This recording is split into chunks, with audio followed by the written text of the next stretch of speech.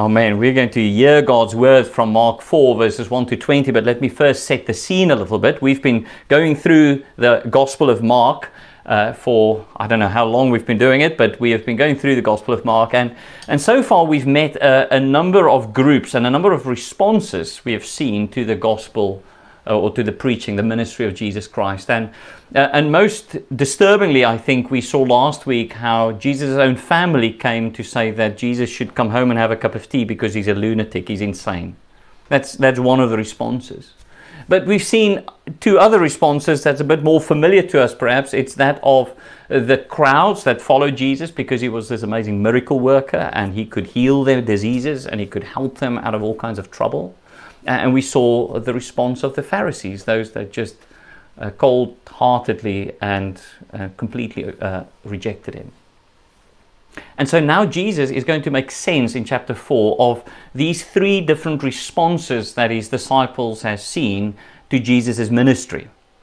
And the question that you are going to be faced with is, how do you respond to Jesus? And before I hear you say as a Christian, someone who attends church and so on, that look, this sermon is then obviously not for me. I have responded to Jesus when I became a Christian or when I accepted the promises that God placed on me from childhood. I have responded. So really I should drag someone else along to come and listen to the sermon. I want you to hear that every day, every hour, every minute, every moment, you have to choose how you will respond to the Word of God. How will you respond to the seed of the Word? How will you respond to Jesus? That's the question you have to constantly ask yourself. Because you know, as I do, that we harden our hearts to the Word as it comes to us. Or we take the Word in just superficially, just below the surface, but we don't do anything with it. In fact, we're just waiting for it to shrivel up and die. Or we take the Word in, but we put it alongside other idols, and so eventually it gets strangled. But what we are called to do in this passage is take the word of Christ deep into our hearts. So children, please, as you listen to this passage being read this morning, if you're old enough to write, please copy a passage or copy a verse from here. I'd suggest verse 11. I'll get to it and then point it out. Or draw pictures. Pictures of the four kinds of soil. You hear me mention four kinds of soil. A sower is going along the ground and there's four types of soil. He's sowing seeds and it lands in four different places. And you might want to draw four different pictures of the four different kinds of soil. And your parents might have a good conversation with you afterwards about those four kinds of soil. So here's God's word from verse 1. Again, he began to teach beside the sea, and a very large crowd gathered about him, so that he got into a boat and sat it on the sea, and the whole crowd was beside the sea on the land. And he was teaching them many things in parables. And in his teaching he said to them, listen, a sower went out to sow, and as he sowed, some seed fell along the path, and the birds came and devoured it. That's the first one. Other seed fell on rocky ground, where it did not have much soil, and immediately it sprang up, since it had no depth of soil. And when the sun rose, it was scorched, and since it had no root, it withered away. Other seed fell among thorns, and the thorns grew up and choked it, and it yielded no grain. And other seeds fell into good soil and produced grain, growing up, increasing, and yielding 30-fold and 60-fold and 100-fold. And he said, he who has ears to hear, let him hear. And when he was alone, those around him with the 12 asked him about the parables. And he said to them, to you has been given, and so this is the verse, if you can write that, I would like you to copy, but to you has been given the secret of the kingdom of God. But for those outside, everything is in parables, so that they may indeed see but not perceive, and may indeed hear but not understand, lest they should turn and be forgiven. And he said to them, do you not understand this parable? How then will you understand all the parables? The sower sows the word. And these are the ones along the path where the word is sown. When they hear, Satan immediately comes and takes away the word that is sown in them. And these are the ones sown on rocky ground, the ones who, when they hear the word, immediately receive it with joy, and they have no root in themselves, but endure for a while. Then, when tribulation or persecution arises on account of the word, immediately they fall away. And others are the ones sown among thorns. They are those who hear the word, But the cares of the world and the deceitfulness of riches and the desires for other things enter it and choke the word, and it proves unfruitful. But those that were sown on the good soil are the ones who hear the word and accept it and bear fruit 30-fold, 60-fold, and 100-fold. And we praise God for his living and active word. So children, you might take this up now and draw those 4 types of soil, the sower as he's sowing into those 4 types of soil. And I'd love for your parents to send pictures to me on WhatsApp about that. And to adults, I think you need to recognize that this is an incredibly simple parable. On face value, it is obvious what is going on here. And it's a familiar scene to anyone in an agricultural environment. But because we live in a city, don't exclude yourself from trying to understand this parable. Because remember, Mark was the Apostle Peter's apprentice, and Peter was ministering in Rome, and Mark is summarizing Peter's ministry. So Peter was using this parable in the city as he was going around preaching the gospel of Jesus Christ. And certainly we know that although we don't understand an agricultural background, we are entirely dependent on agriculture, as we found out as we've looked for flour during this lockdown period. We are extremely dependent on the fruit that the earth produces. And as we find out in this passage, that fruit has an origin. It starts somewhere. Well, it starts with a sower.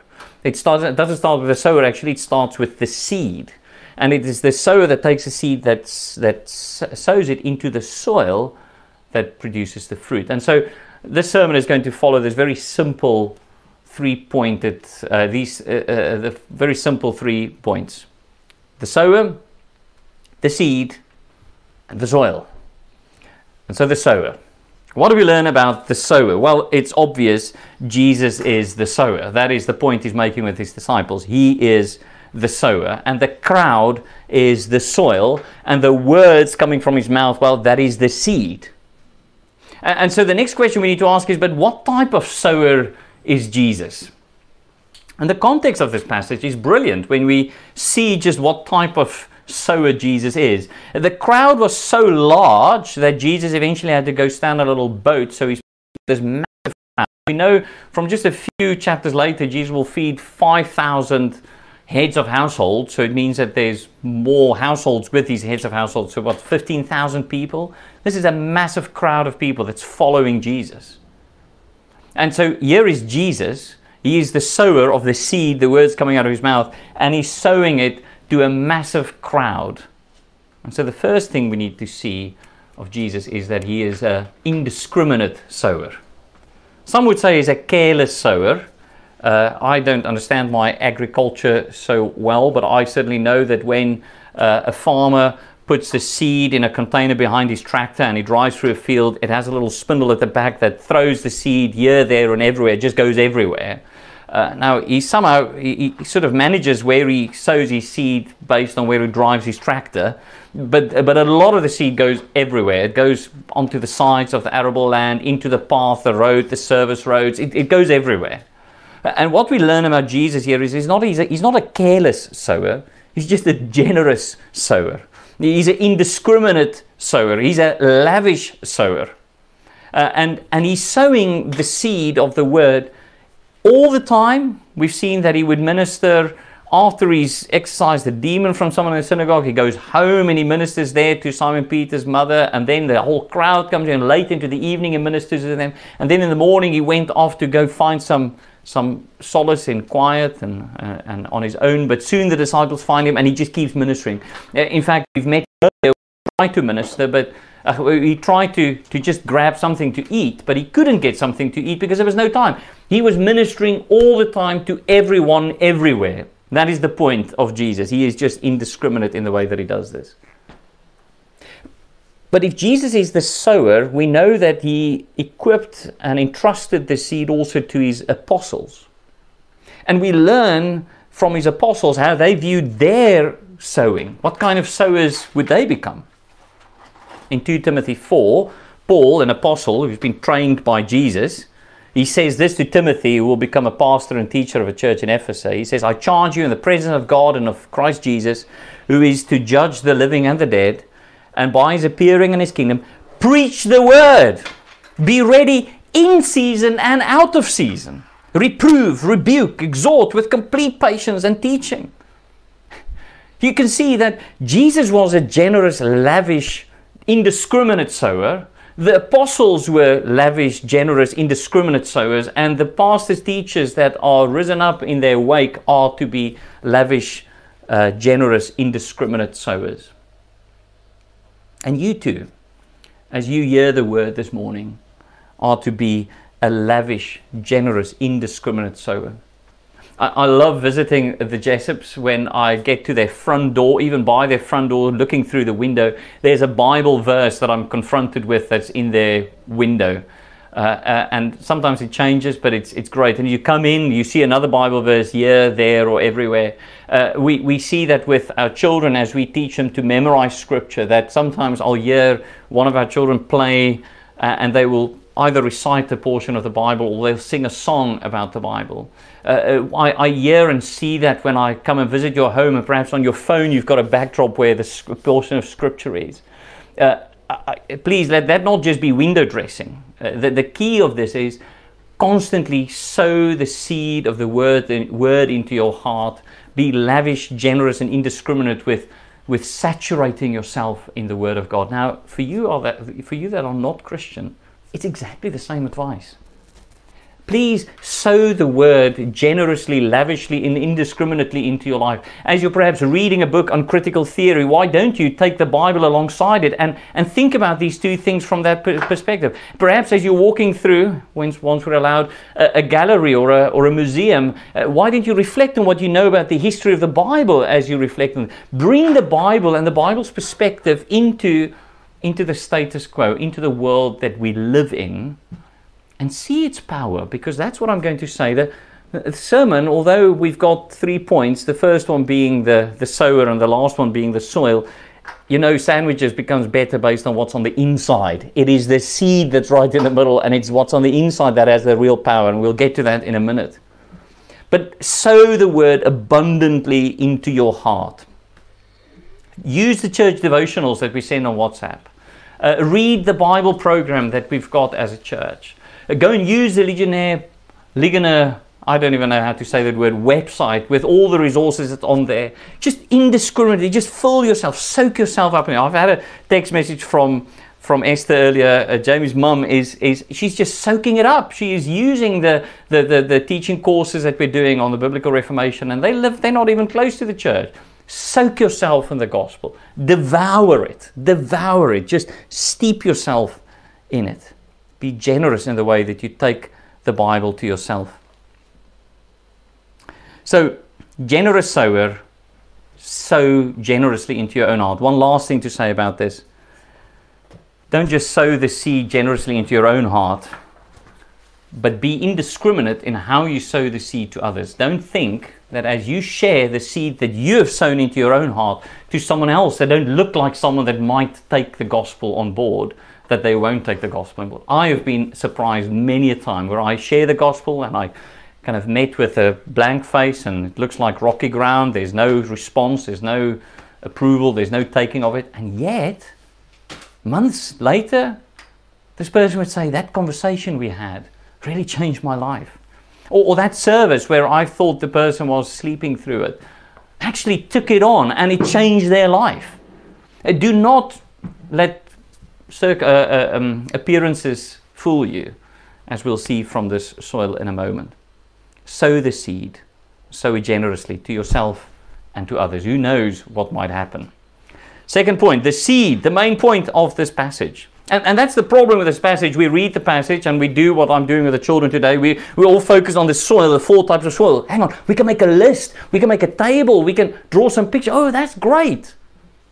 But that's the point, is that the thing that should take the focus in this passage is the smallest thing. It's a seed. It can just sit in your hand like that. It's the seed that is the star of this show.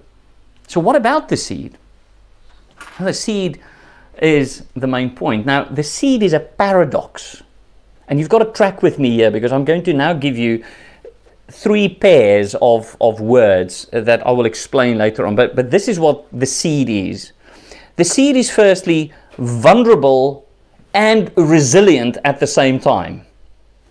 The seed is both needy and hardy at the same time.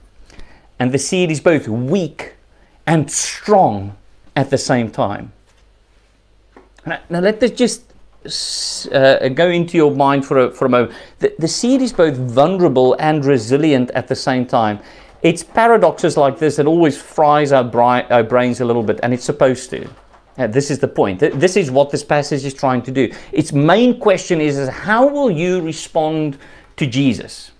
How will you respond to the seed? And will you take the seed and look at it and say, it's vulnerable? Or will you look at the seed and say, this is resilient? Will you look at the seed and say, it's hardy, it's needy, it's very needy? Or will you say this in, it's hardy? Or will you look at the seed of the word and say, it's weak?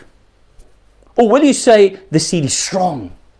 How will you respond to the gospel? Because the seed are both of those things at the same time. So we're talking about the seed, and we know what the seed is. The seed is the Word of God. But when Jesus was ministering, we've got a little problem with our illustration, especially Reuben, because Jesus, I said earlier, is the sower, and the seed is his words. But in the same way that we can't really divide me from my words at the moment, in the parable, we can't really divide the sower from the seed. When Jesus is sowing his words, he is sowing himself.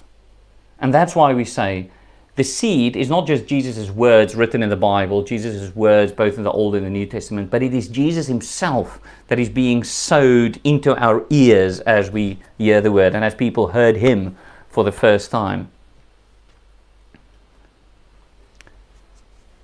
So, how will you respond to this seed seems to be the main question. So will it be hard soil that will make the seed out to be vulnerable? Vulnerable to snatching, because that's what the devil apparently does in this passage, Jesus tells us. Will it be rocky soil that makes the seed needy for resources and eventually can't find any sustenance and then dies? Or will it be weedy soil that puts the word in a fight with other competing idols in your heart? You see that the seed gets its power from the soil. And that's where we begin to make sense of this enigmatic phrase that Jesus uses in, verse 10 and 11 that the children are, some of them, copying. When he was alone, those around him with the 12 asked him about the parables. And he said to them, to you has been given the secret of the kingdom of God. But for those outside, everything is in parables, so that they may indeed see but not perceive, and may indeed hear but not understand, lest they should turn and be forgiven. You see, it is the soil that shapes the outcome of the seed. And that's only half the truth, because we know from the rest of Scripture that the soil is what the soil is based on God's predestination and God's election. But we're not talking about that today. You can ask yourself, what kind of soil am I? And based on your answer to the question, you can say, oh, so that shows that I've been predestined and elected based on the way that I receive the word. There's only one way to receive the word if you're in that group. But the seed itself responds to the soil that's in your heart. The soil has been prepared, and that's for another sermon. But if you want to know how you view God, ask yourself, how do you respond to Jesus? Has it been given to you to understand what the seed is all about?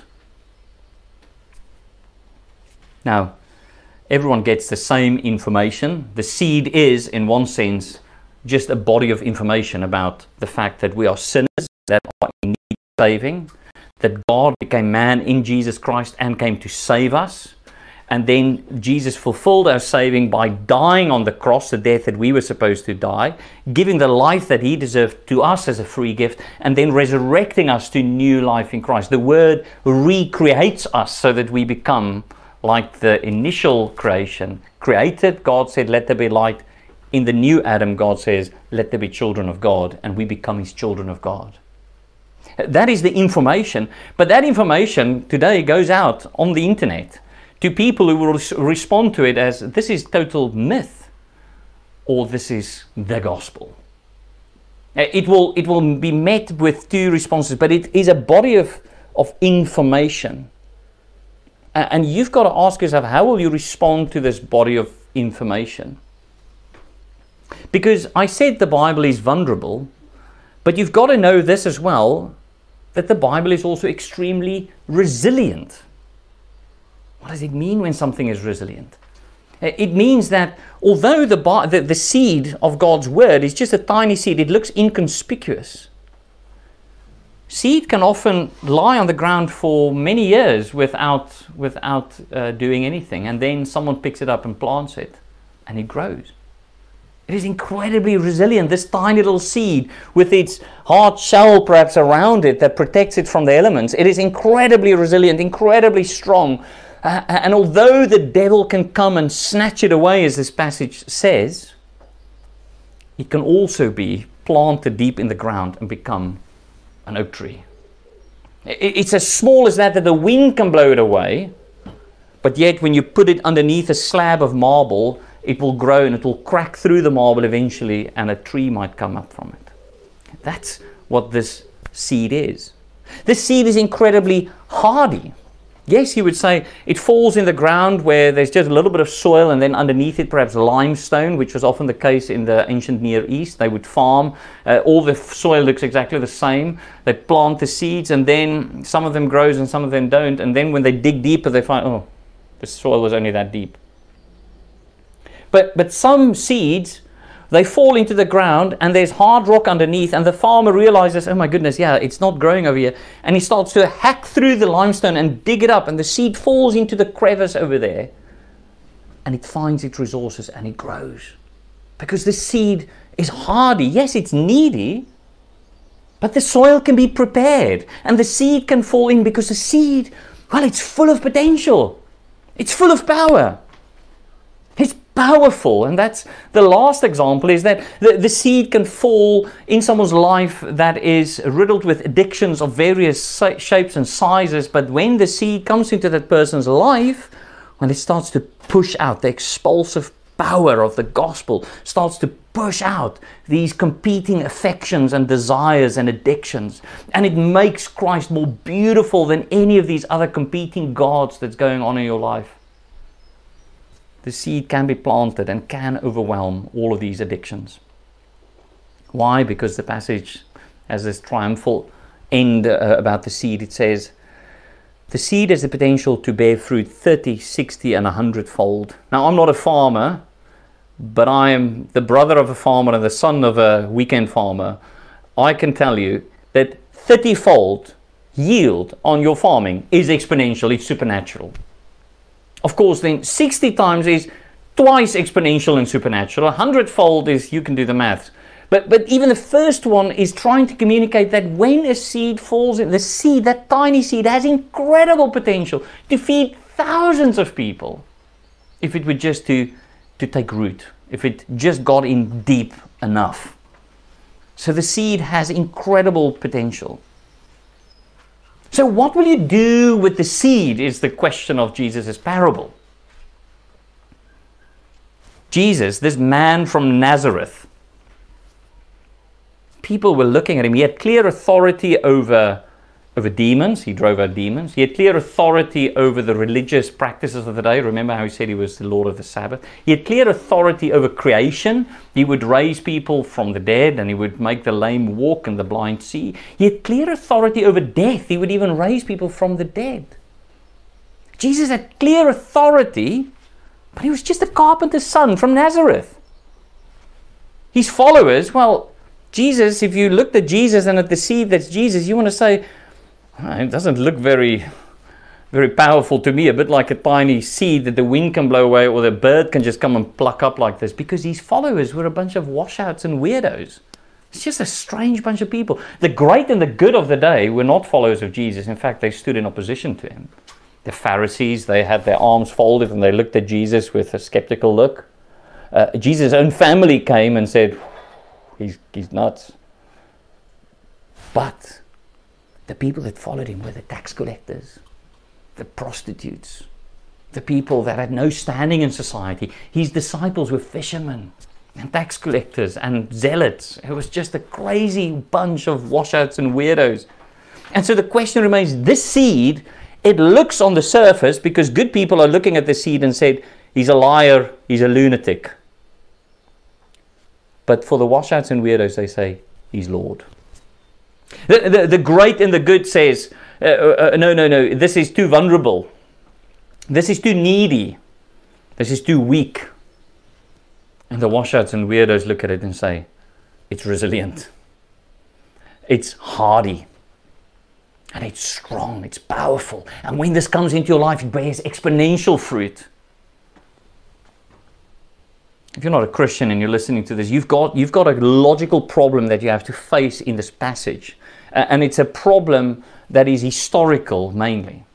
And it's this: how do you explain the exponential growth of Christianity in the West if the man who led it was a liar or a lunatic? How do you make sense of just the historical rise of Christianity, where his disciples, when Jesus was alive, rejected him and hid and ran away and locked themselves in an upper room and were too afraid, to becoming these bold witnesses that were walking on the streets? People were even saying they were drunk. Eventually they were martyred for the faith that they professed. But they were preaching and speaking to everyone at all times, from every tribe, tongue and background. The church became this multinational, multicolored, multi-ethnic body that just spread over the ancient Near East all throughout the world. How do you explain it, if not by the very words from John 12 verse 20? This is what Jesus said about his own ministry. Two Greeks come to speak to Jesus, and Jesus responds in this enigmatic way. He says, the hour has come for the Son of Man to be glorified. Truly, truly, I say to you, unless a grain of wheat falls into the earth and dies, it remains alone. But if it dies, it bears much fruit. You see what Jesus was saying is, he is the seed. When he's being sown into your heart, it is the gospel of Jesus' outpouring that is that's sowed into your heart. It is the gospel of God that became a seed that can be planted into your heart. It is the mighty God, the creator of the universe, that became a seed that can be planted into your heart. And when you take it in deep enough, it bears fruit. And that's a fundamental difference in the responses to the gospel. It's a question of depth. What is the point of the first one that falls on the path? Well, it doesn't go in, it just stays on the soil. The second one, well, it goes in just a little bit, about that big, and then it hits the rocky ground. It doesn't go in deep enough. Well, the next one goes in deep enough, but there's something else on that same level. It's other weeds. And so the gospel seed, as it's sown into our heart, it needs to go in deep. You need to press it in. You need to work it in. You need to wrestle it in. And as you do, it will push out these other false gods. It will push out all these competing idols of your life, these isms, materialism, racism, and alcoholism, or any other addiction. It will push it out, but it's a question of depth. The seed, there's no problem with the seed, it's got great power. There's a problem with the depth that we use it to. So if you're listening to this as a Christian, and I were to ask you now, do you love reading God's word? And you said no. I've got to rebuke you, my brother or sister. You're not planting the word deep into your soul. And because you're not planting it deep, you cannot apply it deeply to your soul. If you spend more time reading blogs or devotionals, you're spending more time listening to other people talking about the Bible or about God, but you don't get your nose stuck into the Bible. Don't be surprised when the world and its fears come and overwhelm you. The anxieties of the world, the desires of the world, the current zeitgeist of the world comes and it just knocks you off course. Don't be surprised when that happens. By the authority given to me as a preacher of God's word, I call to you now and say, immerse yourself in God's word. Just pick it up. Just read it. Just read it. Just read it, read it, read it. Just drink it. Just eat it. Just plant it deep in. Work it deep into your soul. Work it deep into your heart. Yesterday we were surprised to learn that during the English Reformation, people would drive from all over, not in comfortable air-conditioned cars, but on horse and cart, to come and listen to sermons that would often last for 7 hours. In fact, some of the children that were on the talk, they said they were really surprised to hear that people would preach for 2 hours and then apologize for preaching too long. And then the crowd says, no, go on, man, go on. Is there a hunger and a thirst for God's word? When that word first was translated from Latin and out of the cathedrals into people's homes, it started to bear fruit all over the West, and it spread the Reformation all over the world. The seed has incredible power, but how will you respond to it? So my last point is the soil. And as we come to the soil, and I've mentioned it a number of times, you can't always divide the passage up neatly into 3 chunks. You are exploring the vulnerability of your own heart. Are you ready to take that on board? That your heart, you might have been sitting here all the time saying, yeah, preach it, brother, preach it. You tell them, they need to take the word deep into No, stop for a moment. Your heart, if it's like mine, and I think it is deceitful above all things, and is vulnerable. We treat God's word in one of these 3 ways often. And we don't treat it as we should, planting it deep into our hearts. And we need to explore this vulnerability, this brokenness of our hearts, where we, at various times and places, respond to God in different ways. And I wonder if a bit of clarity will help here. It seems to me that Jesus is very clearly saying that the word comes to the world, and it just divides the world into 2 groups. Those to whom the kingdom has been given, and those to whom the kingdom has not been given. Those to whom the kingdom has not been given, they break up into 3 responses that we can see. A hard heart, that was the Pharisees. A shallow heart, that was the crowd. You know, they followed Jesus only because he did the miracles. Or then a divided heart, that of Jesus' own family, that hanged on to their reputation a bit more than they should. And did not want Jesus to bring them down. The carpentry business is going to suffer if one of their chief boys is a lunatic running around saying he's Lord of the universe. Those are 3 ways. But those that take the word deep into their hearts are these followers of Jesus. Not yet, we don't see much fruit from them, but later on we will see fruit from them. They plant the word deep into their hearts and say, it is true. He is the Lord. And he deserves my submission and my obedience in all spheres of life. Now the trouble is, we hear God's word, and often we are tempted to just let it go in shallowly. You listen to the sermon this morning, well, there's no afternoon, and you say, yeah, that was nice. And you get busy with something else. You just get busy. Remember, it fell on the path. What's a path? A path is a place where carts go all the time and people walk up and down. The ground is hard because people are so busy. Do not believe that lie this morning, my friend. Do not let the word just sit on the path as you carry on with life. Do what I've seen being done in my family here more and more. Dwell on the word. Take a notebook, a keepsake, where you write things in that you want to dwell on. Take time to put your phone aside and just sit with the Bible and take the word deep in. Stop the busyness of life so that the word can go deep in. You want to ask yourself what kind of soil you are? Are you elect, predestined? That conversation is not of much worth. The key to understanding that question is how do I respond to the word? If you find yourself constantly responding in a superficial way, just letting the word sit on the surface, then that's one part of your answer. Another way we can treat the word is, of course, we take it in just below the surface. We like church, a bit like the people that follows Jesus, the crowd. They're there, they're great fun when there's miracles happening and there's food being given out for free and there's all of this exciting stuff happening. But when the persecution starts, Jesus is alone. Why? Because not only does the crowd flee from him, but his own disciples flee from him. When persecution comes, when it's hard to stand up for Christ, when it's hard to say, I identify as a Christian in this world, the hashtag that I put behind my name is a Christian, child of God. And when it comes to that, that's something I'm very hard pressed to make clear to the world around me.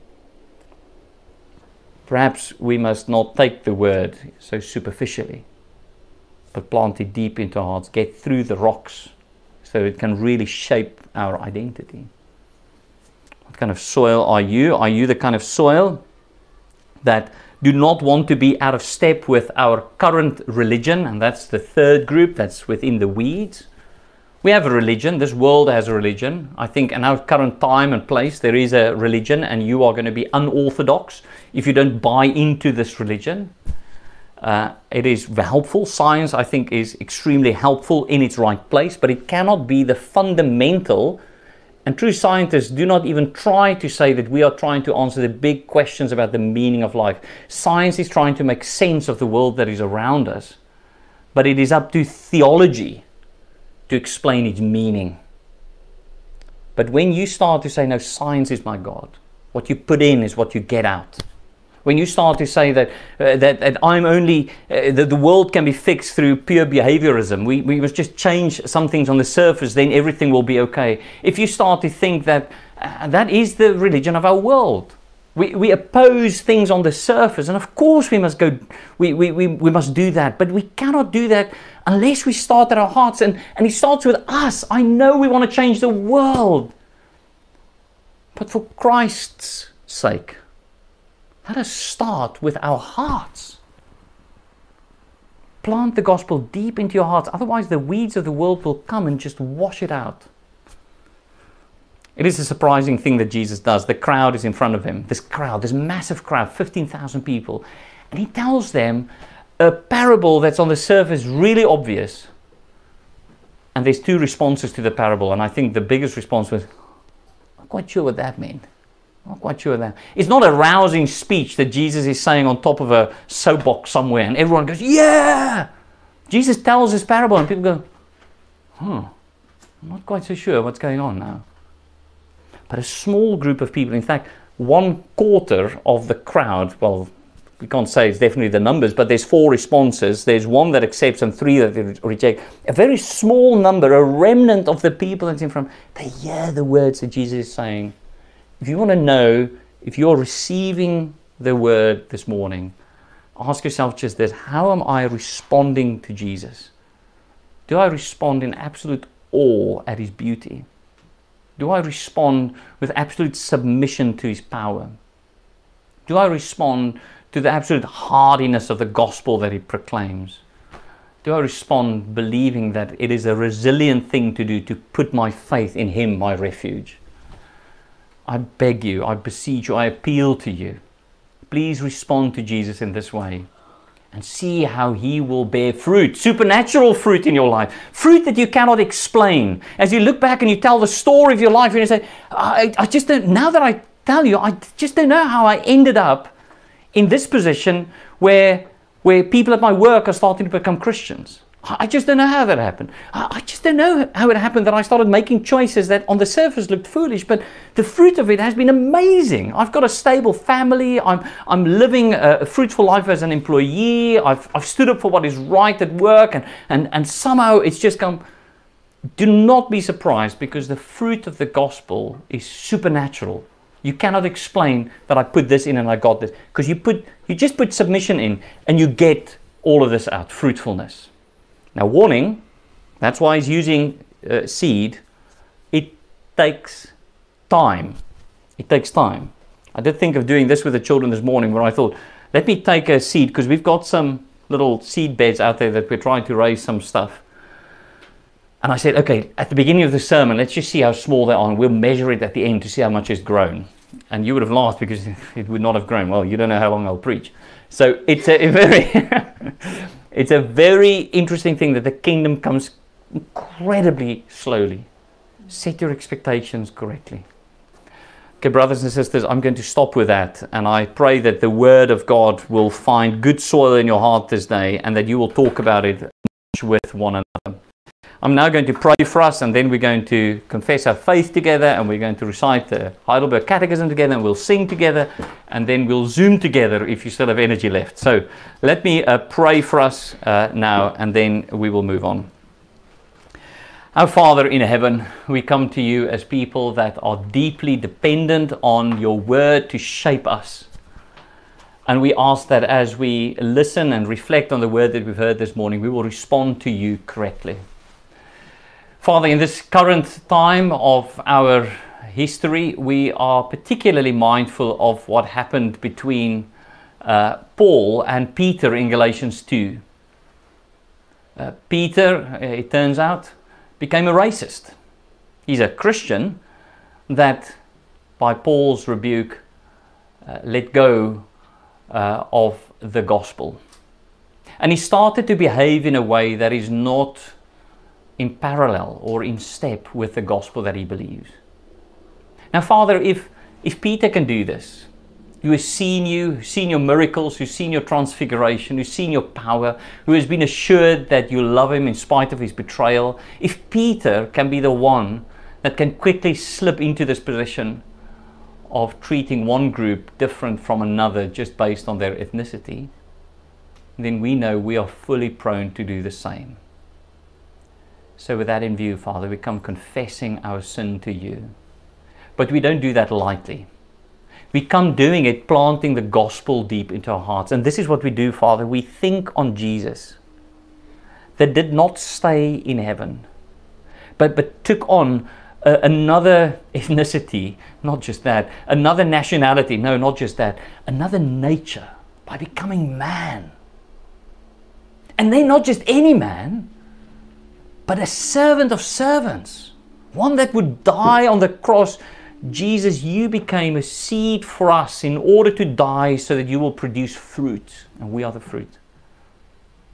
Father, as we dwell on this gospel, we can see how incongruous, how irrational it is to think of ourselves better as anyone else. Oh Father, lead us to deep repentance. Plant the word deep into our souls when it comes to this one issue. And let us repent of that. Father, there's others of us that has to repent of anxiety.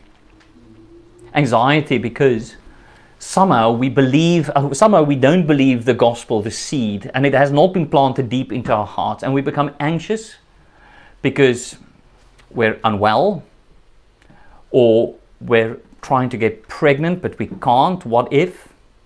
Or we are pregnant and unhealthy, what if? Or we are anxious because our work is in jeopardy, and what if? And we look at all of the things that produces anxiety in our lives, unhappy and unfulfilled at work.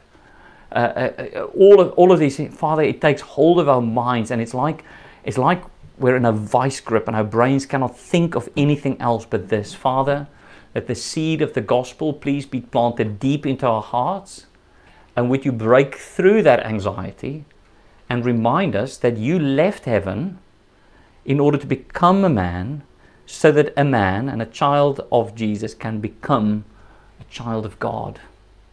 We have a Father in heaven who knows our needs even before they arise, and you will not leave or forsake us. Father, plant that word deep into our hearts. Father, we pray that there will not be a weed left standing in our lives, but that we will constantly be finding ourselves de-weeding, uprooting sin as it's growing or trying to grow in our lives. And that we will do that not in our own strength, but by the power of the gospel. We will dwell on the gospel, the life, death, and the resurrection of Jesus. As we dwell on that, it will just displace these deceitfulness of money, the anxieties of the world and the cares of the world. It will just displace these things and put them in proportion. So we pray. Father, we also then actively pray for the persecution of Christians in Nigeria. Father, there is a silent genocide according to reports, not ones that's making the mainstream media, but there is a silent genocide going on in Nigeria. And we come to you in the name of Jesus Christ, pleading that you will bring an end to the killing that is taking place village to village. And that you, Father, in your great kindness and your great grace, will stop this. That you will bring light and life to a region that has heard your gospel, with so many Christian brothers and sisters in that country who are being persecuted for their faith, where they are vulnerable, where they are little rural farming communities that are being chased down, villages burned down, the things happening to them too awful to tell. Father, we pray, strengthen the resolve of the British government, strengthen the resolve to stand against the silent genocide, and let them stand up against it. We pray this in Jesus' name. Father, we pray in the name of Jesus Christ that you will stop the ongoing onslaught on the lives of the unborn in this country. Father, we pray, it grieves us to see how extreme abortion measures are being put forward and agreed in Parliament, and life made in your image is being killed and marred. Father, we cry out to you, do not let the numbers number us. Not the numbers of abortions, not the numbers of people dying because of COVID. Do not let the numbers number us. But let we count each and every life precious in your sight. Let us mourn and lament the death of brothers and sisters all over the world. Father, we pray that you'll bring peace in our world, that you will bring reconciliation, and that you will let the church lead the way by being a community of people that are astonished by grace.